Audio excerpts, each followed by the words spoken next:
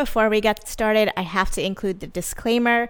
This episode is for education purposes only. These are not medical recommendations. Everything in this episode is my opinion. If this is a true medical emergency, please call 911 or go to an emergency room now. Thanks. Hi everyone, welcome back to But What Will People Say? I'm your host, Disha Mistry, and we are on week 4 of Women's Wellness, and this is our episode dedicated to special needs and disabilities and moms and dads who may have children with special needs, and if you are a new parent or going to be a mom soon, because I know this is kind of one of those topics our community definitely doesn't talk about. I tried to do some research before recording this, and it was really hard because there's almost nothing. It was like crickets trying to find places to look and people to talk to in regards to this. So basically what is going to happen is I'm your guest for today. So it's going to be a little bit of a one-sided conversation. I'm a pediatric occupational therapist. I work mainly with kids between 0 and 5 years old, a little bit older, but I have experience kind of across the lifespan, from nursing homes and the geriatric population to subacute care and adults and all that good stuff. But mainly my bread and butter is early intervention and preschool age, so 3 to 5. I work with kids with disabilities and special needs. For example, Down syndrome, autism spectrum disorder, Prader-Willi, Phelan-McDermid, developmental delays, you name it, I've probably worked with it. So that's a little bit about me. I'm just going to go through basically some questions that I did get from people, along with areas that I think should be discussed, resources, and things like that. So yeah, I'm going to start with defining special needs and disability because I know those two words get used interchangeably a lot. Oxford Dictionary, special needs in the context of schools are requirements resulting from learning difficulties, physical disability, or emotional or behavioral difficulties.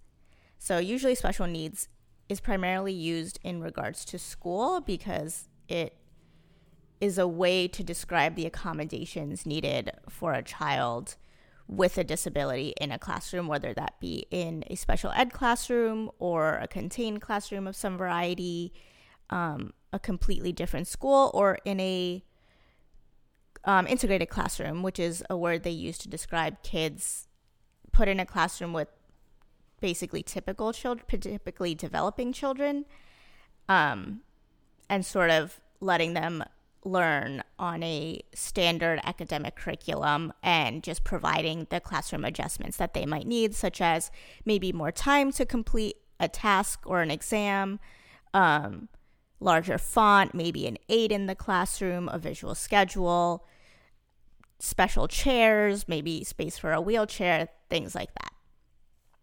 And disability, according to the Oxford Dictionary, is a physical or mental condition that limits a person's movements, senses, or activities. So basically, they're very similar. Disability is just a more broader term being used, so it's not just within a school setting. Special needs is usually used in an education setting. Right off the bat, I'm going to tell you, I don't have kids. I work with them. So that's where my background in this comes in. I wanted to give more of a provider's perspective on all of this because our Women's Wellness has been a series of folks who work in the realms that they are discussing. It's not just opinions or personal experiences. It's more backed by the things that we work and deal with every single day. So the first thing I'm going to start with are resources because I know that's usually the first thing parents are looking for. And I'm going to tell you the best place for you to start is the CDC. And I know right now with the whole COVID situation, we're hearing a lot about the CDC, but what you don't know is how much of a resource they are for all sorts of disorders and diseases all across the spectrum. They have all of the research and all of the science that you could possibly need. But they also have a lot of resources. If you go on the CDC's website, and you can even just Google, free resources by the CDC, and it should pop up, because they do provide either paperwork or resources, information, checklists, all the things you can need as a parent of a newborn or of a child with special needs. I'm going to link all of this in the description of the show, so you can just hit those links. But if you go on the CDC's website, they will have a developmental monitoring kit. So things for tools to track milestones. They have children's books. They have tips for when there's a developmental concern, what to look out for, promoting developmental monitoring, engaging with families, tools to support screening, parental training resources, and all of this stuff can also be requested by the CDC, and they will ship it to you for free.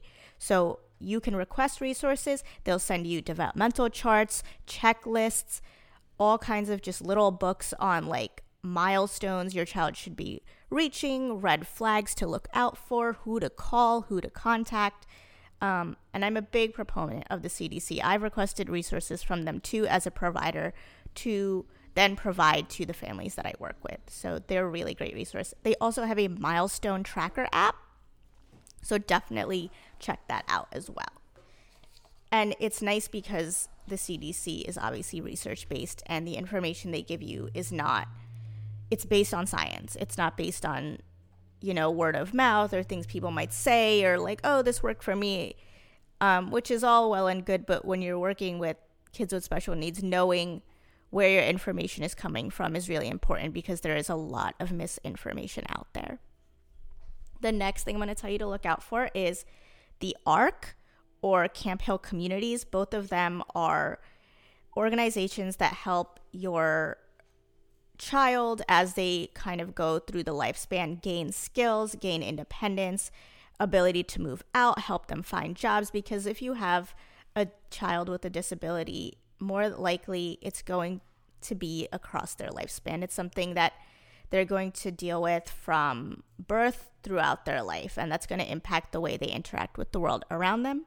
The ARC is the world's largest community-based organization for people with intellectual and developmental disabilities. They're awesome. They're in all 50 states. All you have to look up is the ARC, and if you go on their website, you can find a chapter in your county. If you're in New Jersey, I know Somerset County has one nearby. That's the closest one to me. They also provide things like early intervention services, vocational training, and all the stuff, just resources. Again, great place to start. And they're everywhere. So no matter where you're listening from, if you're in the United States, you can find an ARC chapter near you, and that's spelled A-R-C, the ARC. Another great place to look is finding the foundation for your disability. So if your child has something like cerebral palsy or autism or Phelan-McDermid, there's an organization or a foundation for that disease, to target research, to provide resources, to find support groups for parents and families. They're a great place to look, because then it's very niche to what you might be experiencing as a parent. So, for example, Autism Speaks is your organization for children on the spectrum. Same thing goes for all other diagnoses your child might encounter. Your next place to look are government resources. If you have a child with special needs, if you're a person with disabilities, you can look up government resources for things like transportation. You can get a weekly stipend for being a caregiver. If you are losing working hours, or if you are spending all of your time taking care of someone with a disability, you can get paid as a caregiver. Even if it's your child or maybe a loved one, it can still be some source of an income, because I know that financially it can be quite a strain if you are taking care of someone who may not be able to be independent. Transportation is also provided by the government. So, for example, to get to doctor's appointments, to get to therapy sessions, to get to and from school, those can all be provided by the government. If you look up your Department of Disabilities in your state, that is where you're going to start. Usually you fill out some paperwork, probably a lot, but it will be provided because especially things like IEPs and related services like occupational therapy, physical therapy, speech language are federal mandates. So those have to be provided by every state according to the government. So you have the right to them and you should definitely take advantage of them. And the next thing I wanted to bring up before we get more into the nitty-gritty of it was a little bit of hope. Because I know that for a lot of families, when you find out that you have a child with special needs, it can be a big adjustment, and it can also be a lot to come to terms with because, you have this idea of, you're pregnant, you're going to have a baby, and you have this idea of the life you're going to lead, right? Where you're going to take them, where they're going to go to school, who they're going to be friends with, the toys you're going to get them. And when you realize that maybe your child may have some developmental delays or may have a disability, all of that changes. And sometimes if you look super far into the future, it may not look the way you want it to, or that idea that you had in your head is no longer there. And I want you to keep in mind that it's a different future, but it doesn't have to necessarily be negative. Last year, myself and some of my colleagues were invited to the United Nations for World Autism Day, and every year they have a theme. So last year's theme was a focus on communication and communication devices, because not all people with disabilities communicate the same way, and kids on the spectrum often have some sort of a communication delay or difficulty. And at World Autism Day, they had a whole panel of people who are on the spectrum, many of who are nonverbal, and they're all roughly my age. They're all kind of mid to late 20s, and all of them were minimally or almost completely nonverbal. Every single person on that panel had a master's degree or a PhD, and they all gave a collegiate level speech using their communication device, speeches that they wrote, that they came up with to express their thoughts and feelings on the topics they wanted to discuss. And they were able to share them with an entire room full of people using their communication devices. So maybe they didn't use their own voice, but they used a device that allowed them to have one. And that's incredible, because one thing that when you think about children on the spectrum, if they're nonverbal, a lot of people think that they're not going to go anywhere. They'll never be independent. They won't be, quote unquote, successful in the typical sense. And yet I sat there while they stood up there, and every single one of them spoke. And it was such an inspiration, and also a reminder that autism is not an intellectual disability. It's mostly a motor difficulty and a neurodiversity in the way that their mind and their body processes the environment around them and the way they communicate with the world. And so that was really inspiring. And so if you needed a little bit of hope, if that doesn't do it for you, I don't know what will. And you can actually watch those speeches on the United Nations website. I do think they were streaming it. It might still be up. It should be. It was only last year, and this year's World Autism Day hasn't come yet. Okay, so we're moving on. In terms of the South Asian community, there's a lot of stigma and shame associated with having someone in your life, whether that be your child or a relative with special needs, with even just a learning disability or developmental delay. Our culture is so terrible at talking about it. They want to brush it under the rug. They want to push it to the side, and they don't know how to come to terms with it, because it always comes back to the same idea that this podcast highlights, is what will people say if I had a child with special needs, if my child is on the spectrum, if my child has a disability. And the bottom line is, it's not your fault. And there's nothing you could have done to prevent it. It wasn't, your diet while you were pregnant. It wasn't because you sinned in the past and now God is punishing you. That somehow tends to be the leading reasoning that the families I work with and have seen in the past tend to file it under. As a provider, I've definitely worked with South Asian families, and thinking that God did this to your child is like,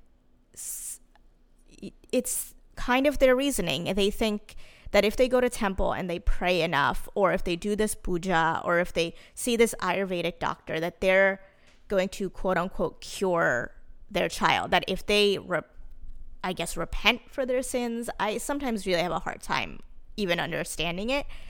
And so there's that. If you think God did this to your child, nope. Let's just get that idea out of your head and get on with what can we do to give your child the best chance at success, because that's really what we need to focus on. Another thing is South Asian communities just pretending like their child doesn't exist, and that's not okay. I think it's completely wrong to try to hide your child and act like they don't exist, because then you're taking away all of their possibilities instead of focusing on what you can do and what can be done.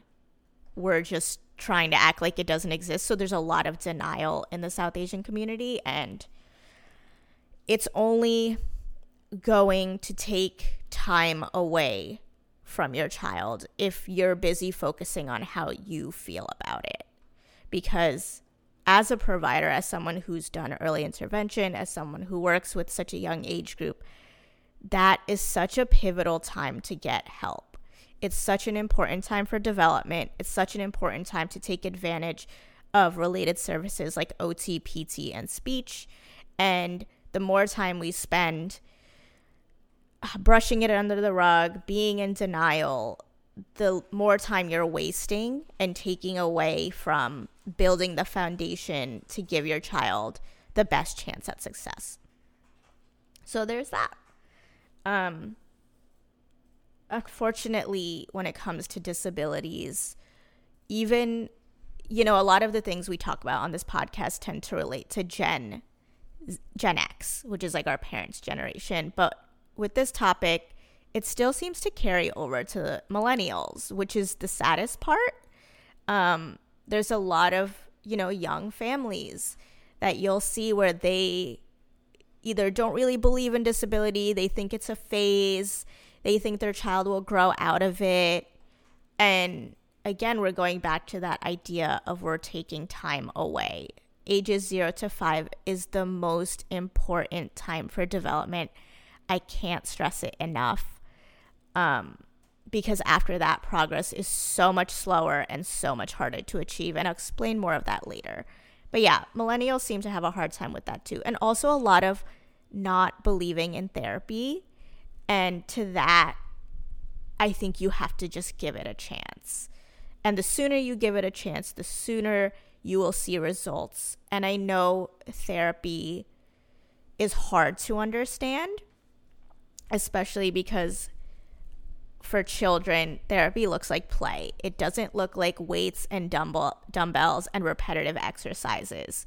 It looks like Play-Doh and crayons and obstacle courses and throwing a ball around or playing with Legos. And it's not pointless. A lot of times when it comes to therapy, you'll see your therapist come into your home and they're just playing with your child. And a lot of parents will look at it as, well, why do they need this? Like, I could just give my kid toys and they'll just play with it. But their problem is your child probably isn't playing with it.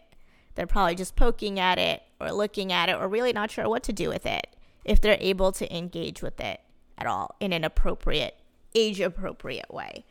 And that's where we come in to help your child learn how to play, because that is how your child will develop and gain all of the skills that they need. So going back to the stigma, I'm trying not to be like all over the place here, guys, but I'm sorry if I am. A lot of this stigma, it stops parents from being proactive about seeking and accepting help. and related services. And the sooner you get help, the higher the chance of success is.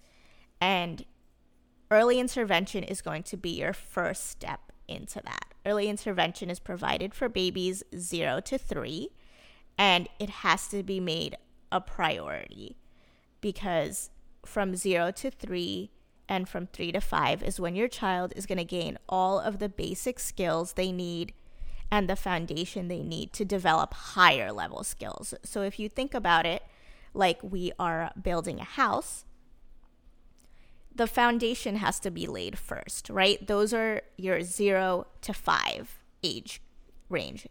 5 years old is what I mean. You need that foundation. You need, really simple things like bringing things to midline. So using 2 hands to bring something to the middle of your body, turning your head and looking when somebody says your name. If someone says, your name, do you turn around and look at them? Do you acknowledge that your name was said? Are you able to roll? Are you able to crawl? Because those are skills that establish underlying abilities like bilateral control, or understanding that you have 2 sides of your body that need to work together, that allow your brain to understand that one side of your body can cross over to the other side of your body. And that's not just your arms and legs, but your eyes going from side to side, your head turning from side to side, picking your head up to look at something, whether that be a sound you hear or a musical instrument being played in the environment. Those are all your basic foundational skills. And then from there, you're going to build the framework of your house. Those are skills you gain later on after the age of 5. Things like cutting, writing your name, reading, talking and socializing with your peers, developing friendships, problem solving, creativity. But if you don't have a solid foundation, trying to build a framework on a broken foundation is really hard. And if you have a cracked foundation, trying to fix it later on is a lot harder, because now your body's also trying to build that frame on the foundation, but your foundation is broken. So while you build the frame, you're also trying to fix the foundation. And it's really tough. And at that point, progress is so much slower. And instead, in early intervention, you'll see progress from week to week. Every week, you should be seeing little changes. And maybe you as a parent might not always notice immediately, but as a therapist, you very much do. And from 3 to 5, it ranges from every few weeks, every month or 2, you'll see progress. And then when you hit after 5, you start seeing progress every 6 months, every 12 months. It starts slowing down significantly. And so that's why I'm stressing the importance of finding help early on. And the way you're going to do that is you're going to go to your doctor. But before you even do that, you're going to make an appointment with your doctor. And when you make that appointment with your doctor, you're going to say, I have some concerns that I want to address with my child's doctor. And write all those concerns down. Write down all the questions you have. There's no such thing as a silly question. If you're noticing that your child isn't meeting their developmental milestones, and as a new parent, I'm sure you already have that list. If your child isn't making eye contact, if they're not, emotionally responding to you, do they smile? Do they laugh? Do they interact with you or the environment around them? Do they seek the things that they like and dislike? And as a parent, again, you probably already know what your child likes and dislikes. So if you aren't seeing those things, write them all down. Write down your concerns. And when you make your appointment, tell the, whoever answers the phone, the receptionist, that you want some time to talk to your doctor about your concerns. So that way they schedule that time into your appointment. Because otherwise, your doctor most likely didn't allocate the extra 15 minutes in their schedule and now has to run to their next patient. So if you give them some warning, it makes sure that they allocate that time for you and you don't feel rushed at your appointment. And when you get to your appointment, make sure you bring that list of questions and ask them to your doctor, because they're also tracking all of those things, right? Your pediatrician is usually asking you, are they crawling? Are they rolling? Are they doing all these things? And they're marking it down. And at that point, your pediatrician should be then pointing you in the direction of things like early intervention and where to find a provider. And most likely early intervention will be provided in your home. So you don't have to go anywhere. The providers will come to you, and those providers will be the OTs, the occupational therapists, the PTs, physical therapists, and the speech therapists, or speech language pathologists is their long form name. The PTs will work on things like gross motor skills, log rolling, crawling, walking, things like that. The OTs will work on things like play skills, eye contact, fine motor skills, things like can they press the buttons on the toy? Are they lifting their head up and tracking as something moves across the room? They're much more smaller and subtle skills, but important nonetheless. If your child has sensory processing difficulties, the OT is your person for that. If your child is toe walking, are they running into the wall and banging their head into the wall as hard as they can? It happens and it's terrifying, but the OT is the person who can help you with that. Are they socially interacting with you? Are they babbling? Are they coloring? Are they able to engage and play with a toy for the appropriate amount of time? So depending on their age, they should be able to engage for 1 to 2 minutes to up to 15 minutes if they're a bit older. The OT will work on those things. Bilateral coordination, so using 2 hands for things. Fine motor skills are things like picking up blocks and stacking them, building designs, opening their toys, self-care skills. So if your child is reaching around age 3, things like putting your socks on, helping get dressed. Is your child potty trained?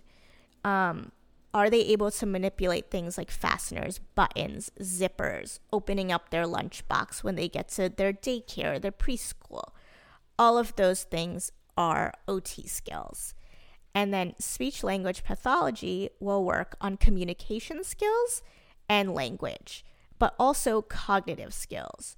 So not only is speech working on, is your child speaking? Are they talking? If they are talking, are they able to produce age-appropriate sounds so that when they talk, you understand what they're saying? Are they articulating? So that's a word you'll hear a lot. Speech works on artic, right? Can they say the words they're trying to say and make the appropriate sounds? But speech will also work on things like cognitive skills.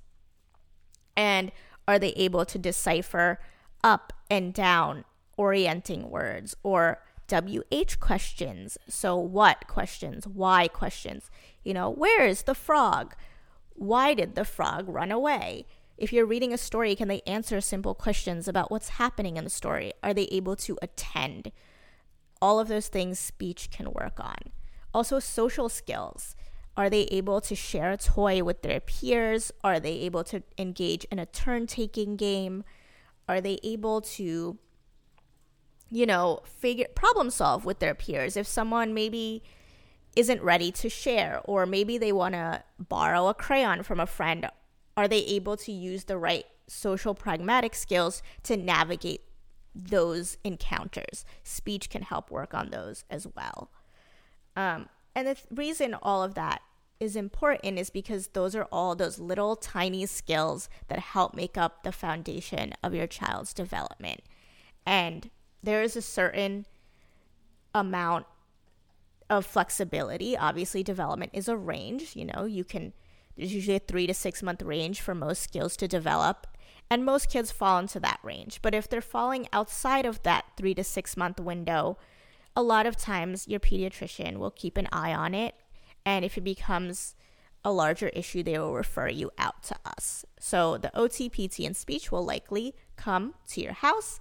And they do things like family training and also direct, hands-on therapy with your child. But also, what can you as a parent do?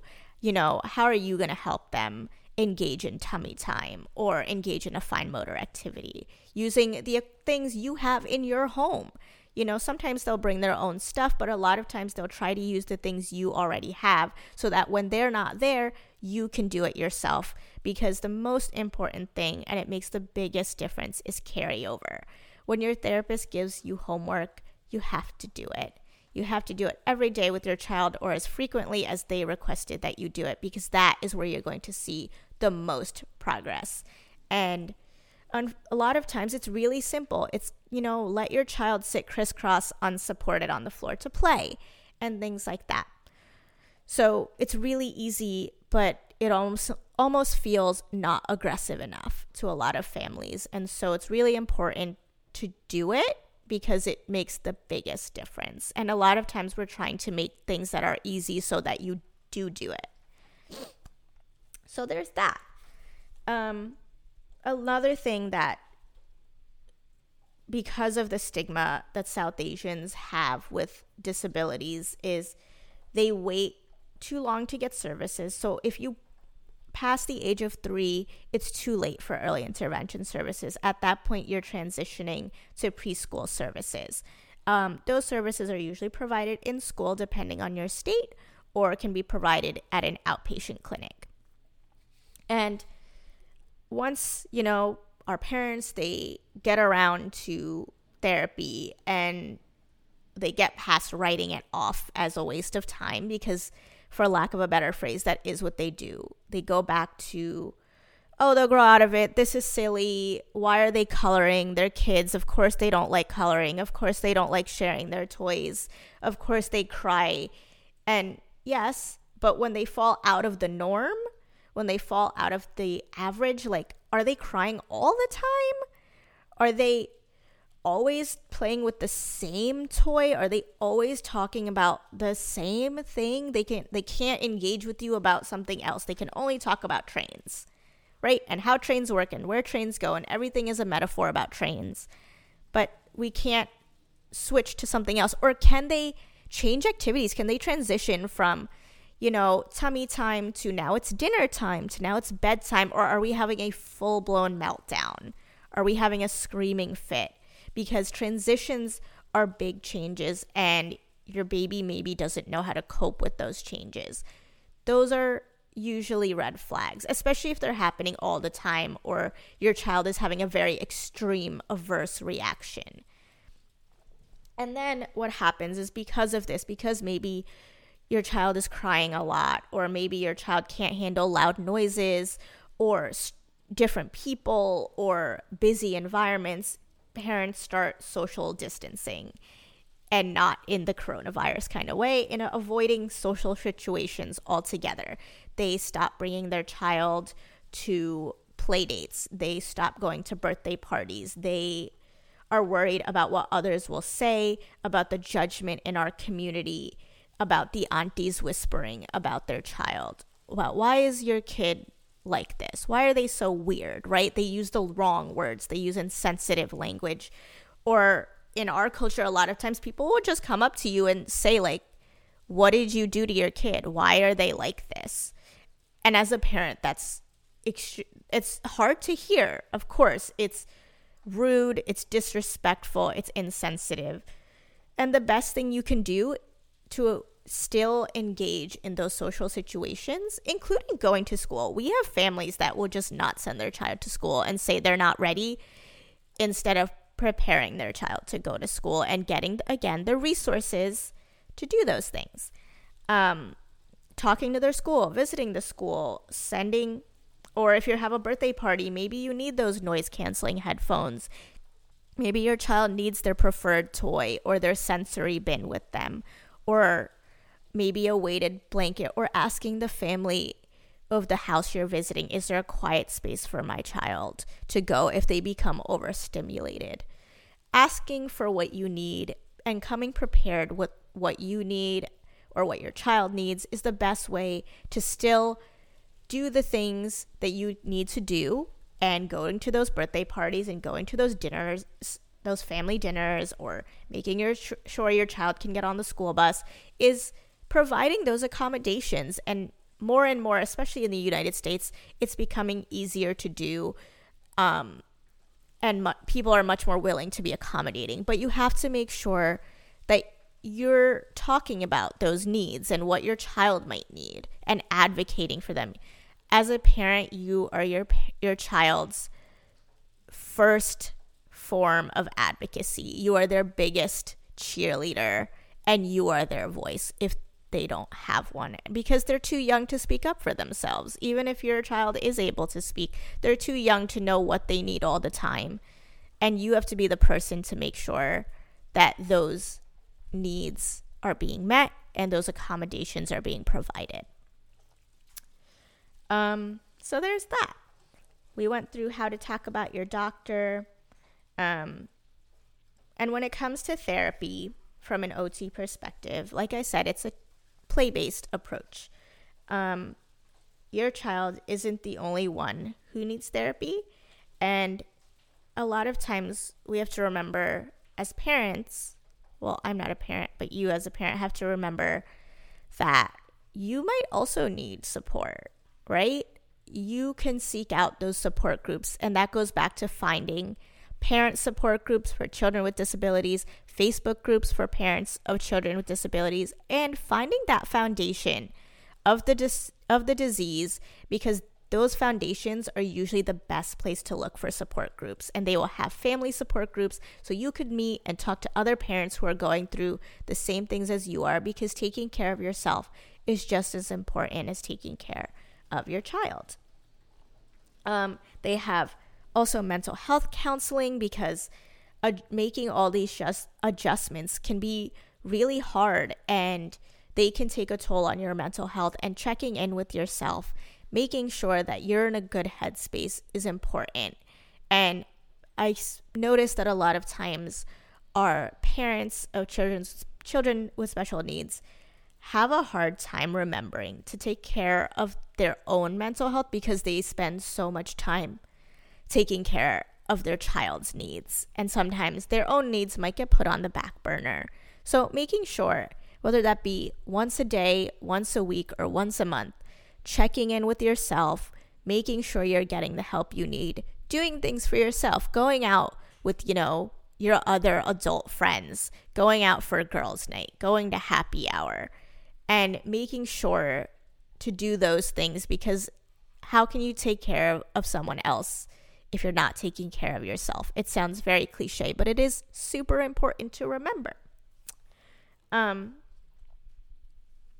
terms of early intervention, all of these services that I'm talking about, they are a federal requirement. And if your child is in school, it is a requirement by the Department of Ed that those services are provided. And school-based services are free.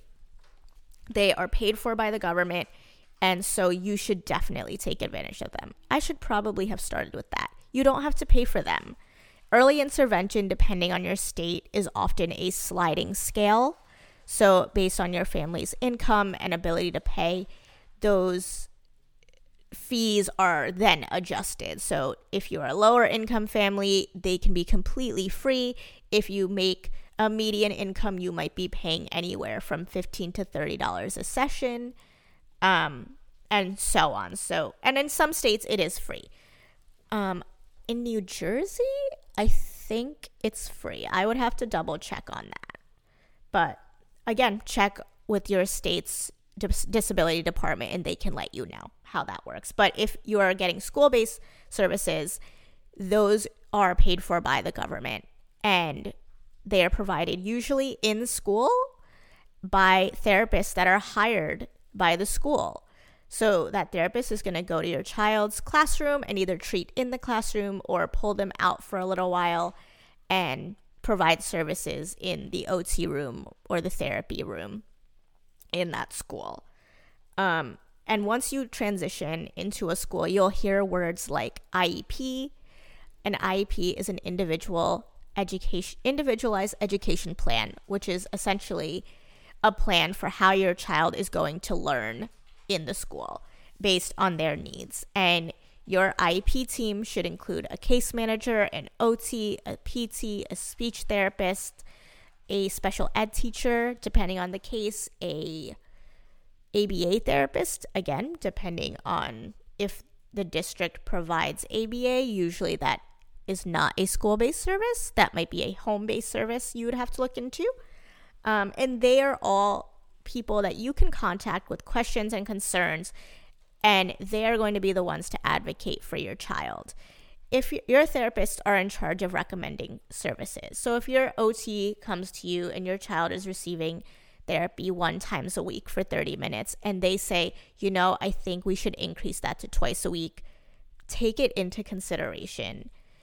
A lot of times we do give parents the decision ultimately if they choose to deny an increase in services, but more often than not, we are trained to determine how much therapy a child might need, and it's not coming from a place where we're gonna gain anything from it. It's not like I'm getting paid to request more services for your child.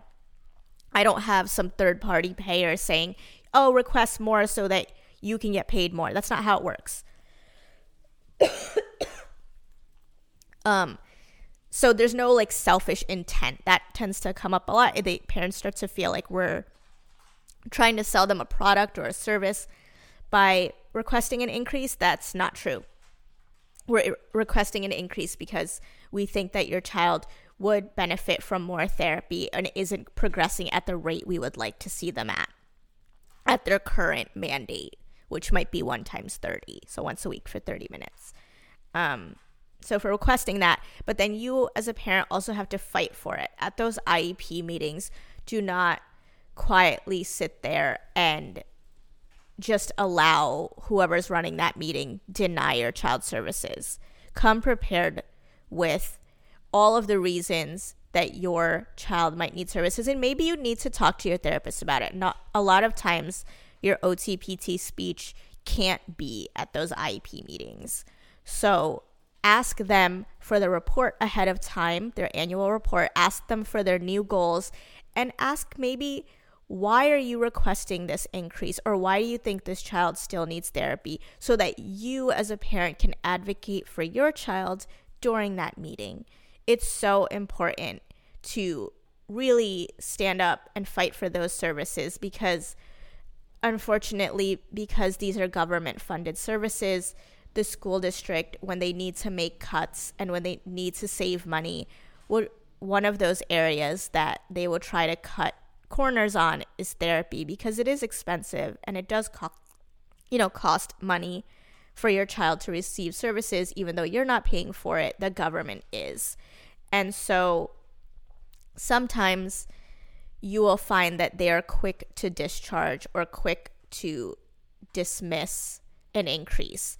Now, that doesn't mean a discharge is always invalid.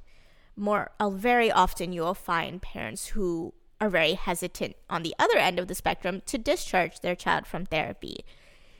If the therapist is requesting a discharge, most likely it means your child is at a really good place and they're comfortable with the progress that's been made, and they're not worried about regression, right? They're not worried that if you stop, you'll lose those skills. And that's the fear a lot of parents have. You started with therapy, your child wasn't meeting all these developmental goals, and now all of a sudden in the past year or two, you have a brand new kid. You have a child who can sit at a table and color and play with other friends and take turns during a game. They're making eye contact, they're talking, they're walking around the school by themselves.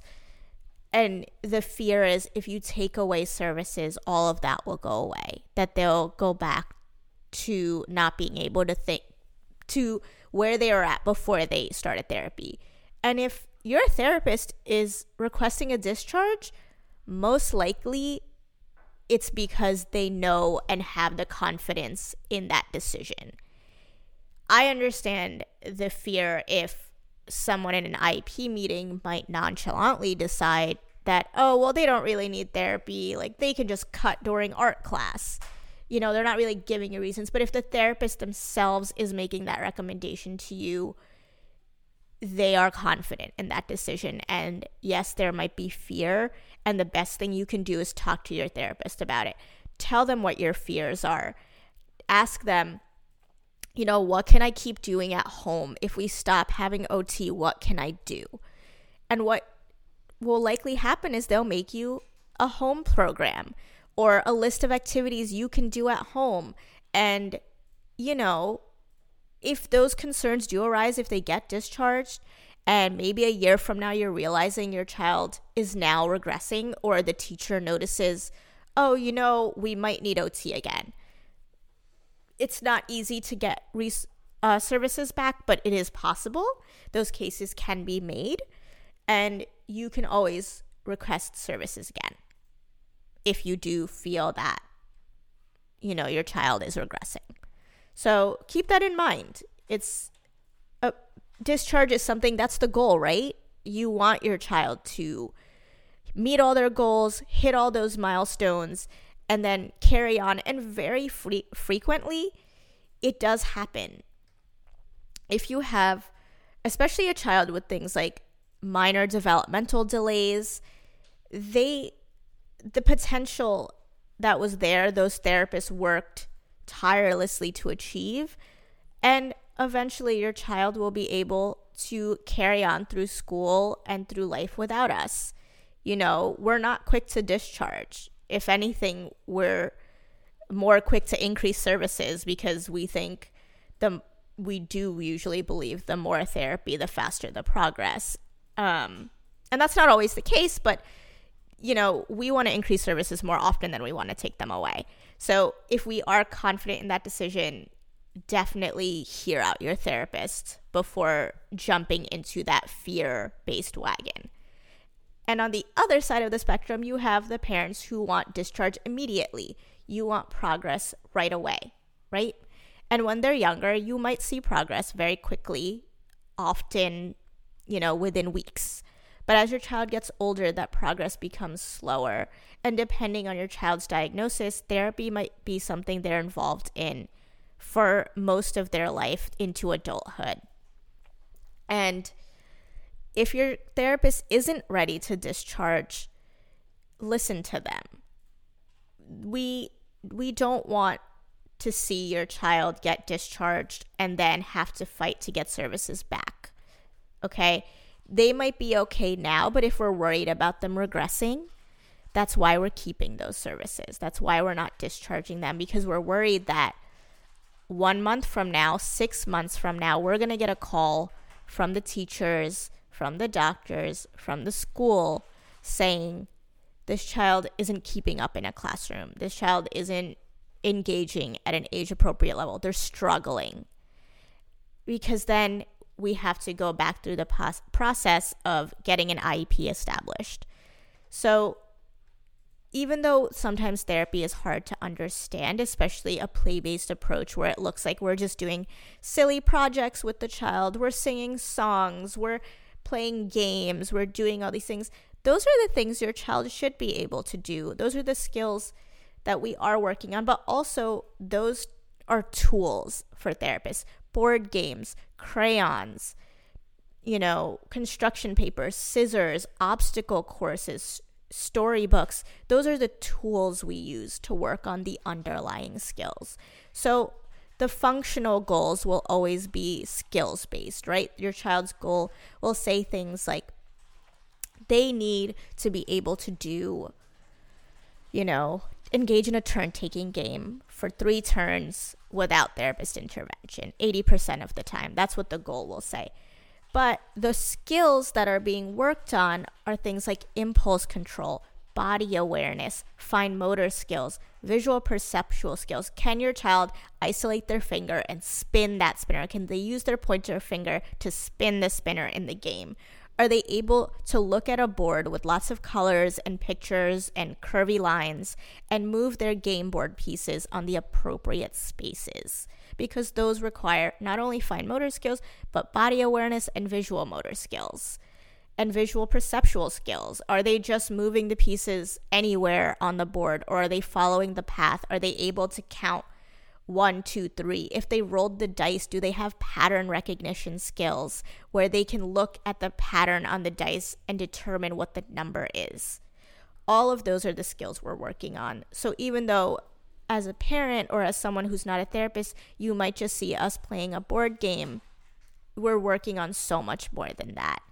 And it may feel like a board game is not an aggressive enough approach, but it's the best approach. And it's the approach that we know works, and it's the most child-directed and play-based and age-appropriate approach we have. And a lot of times, all of these approaches, all of these methods of practice are established or backed by frameworks like the floor time model or research done by science showing that, children engaging in age-appropriate activities works on these skills. Children that are engaged or exposed to play groups are establishing social skills and social pragmatic skills. And that the best way to make progress in larger functional skills is by working directly on those functional skills. If you want your child to be able to button their own buttons, the best way to do that is to make them do the buttons on their jacket every morning, to put their own socks on in the morning. Because by working on those functional skills, you're also working on the underlying skills like bilateral control, like fine motor control, like body awareness. But those minute skills are meant to be broken down by the therapists you are working with. You are not expected to see those skills either lagging or progressing. That's where we come in. That's what we're trained to do. So keep that in mind. What else? I feel like I'm ranting. It's hard when I'm the only person talking. And another question that did come up is, how do you provide the language to your family members to talk about your child's disability? And the best thing I can say to that is education. In the world of disability, we use what is called person-first language. So when you talk about a child with special needs, we will use the person's name. So for example, their name is Michael, has autism, and then instead of saying, oh, he's autistic. I know in the autistic community, they prefer as a community to be referred to as autistics, so we do respect that if that's what they want, but mostly it's a person-first approach. So as you've heard me talk about people with special needs, I always use the name or the noun, the person, the girl, Sarah, Michael, whatever. It's their name before their disability. So that's one thing we always stress, is that they are a person before their disability. They're not the kid with CP. They're Sarah who has cerebral palsy or things like that. You never put the disability first. It is not their defining factor. They are people before they are their disability. So that's one approach we always use. You'll often hear it in the realm of special needs. And the other thing is to educate your family.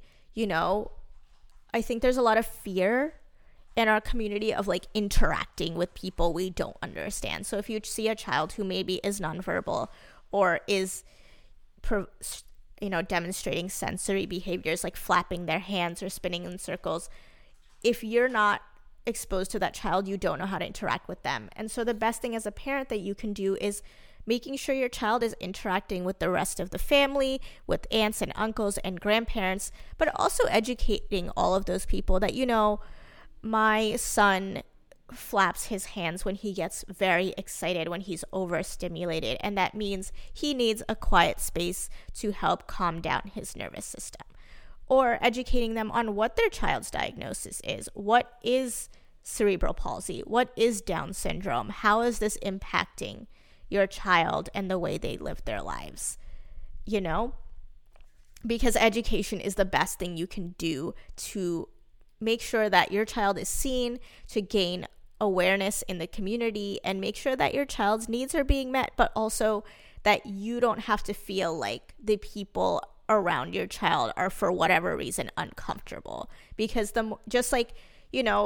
in the day, before, when we had slavery and things, and you didn't even see people of color as real people, and then you interact with them, and then that's how we get rid of things like racism. This is the same concept. You have to make sure your child spends time with your family, and that you shouldn't be ashamed of them, and that you shouldn't feel like it's your fault, and that they can engage just like everybody else, or maybe in their own way, and that's okay too. It's okay that they're different, and it's okay that the way they communicate is different, or the way that they do things is different. And another thing, this is probably the last thing we're going to cover, is the South Asian need to consult their Ayurvedic approaches.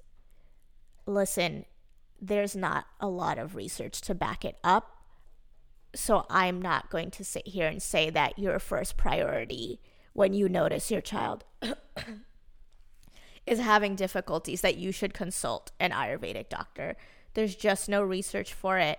And listen, if you want to do that on the side, that's up to you, but that doesn't mean that you should put aside things like early intervention and IEPs and school-based services to the side in hopes that you're going to try that first, because like I've stressed so many times in this episode, time is on your side if you act early enough. You have to act early enough to give your child the best shot, because if we're going to spend, from 0 to 5 years old trying to go to an Ayurvedic doctor, you're now losing time in therapy where there is proven research and backing that what we do works.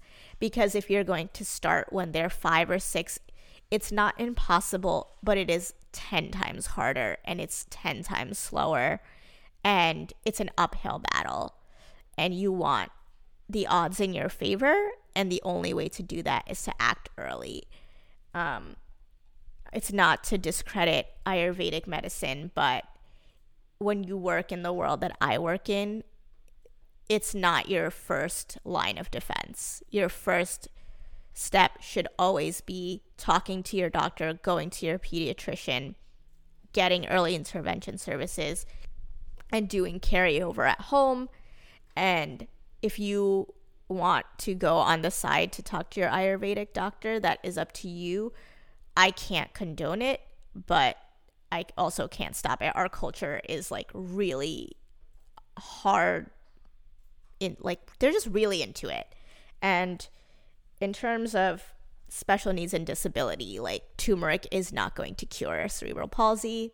So go to your doctor instead. And last thing I'm going to say, I'm only going to say it once so I don't rant about it. Vaccines don't cause autism. It's just that simple. And that, I think, is this episode. If you heard some clicking in the background, my husband is tapping away, and because he's working from home, and we have turned our living room into a co-working space. So I'm sorry about that if you heard some clicking and clacking in the back on his keyboard. I hope you found this episode informative. I hope it answered some questions. I hope it provided you with some resources. And I hope it provided you with some hope. And I will see you guys again next Monday on But What Will People Say? This was the last episode of our Women's Wellness Collection. I hope you guys enjoyed it. If there are other topics that you would like to see covered, shoot me an email at bwwpspodcast@gmail.com. You can find me on Instagram at Dishes by Dishes. And I will see you guys next Monday. Bye.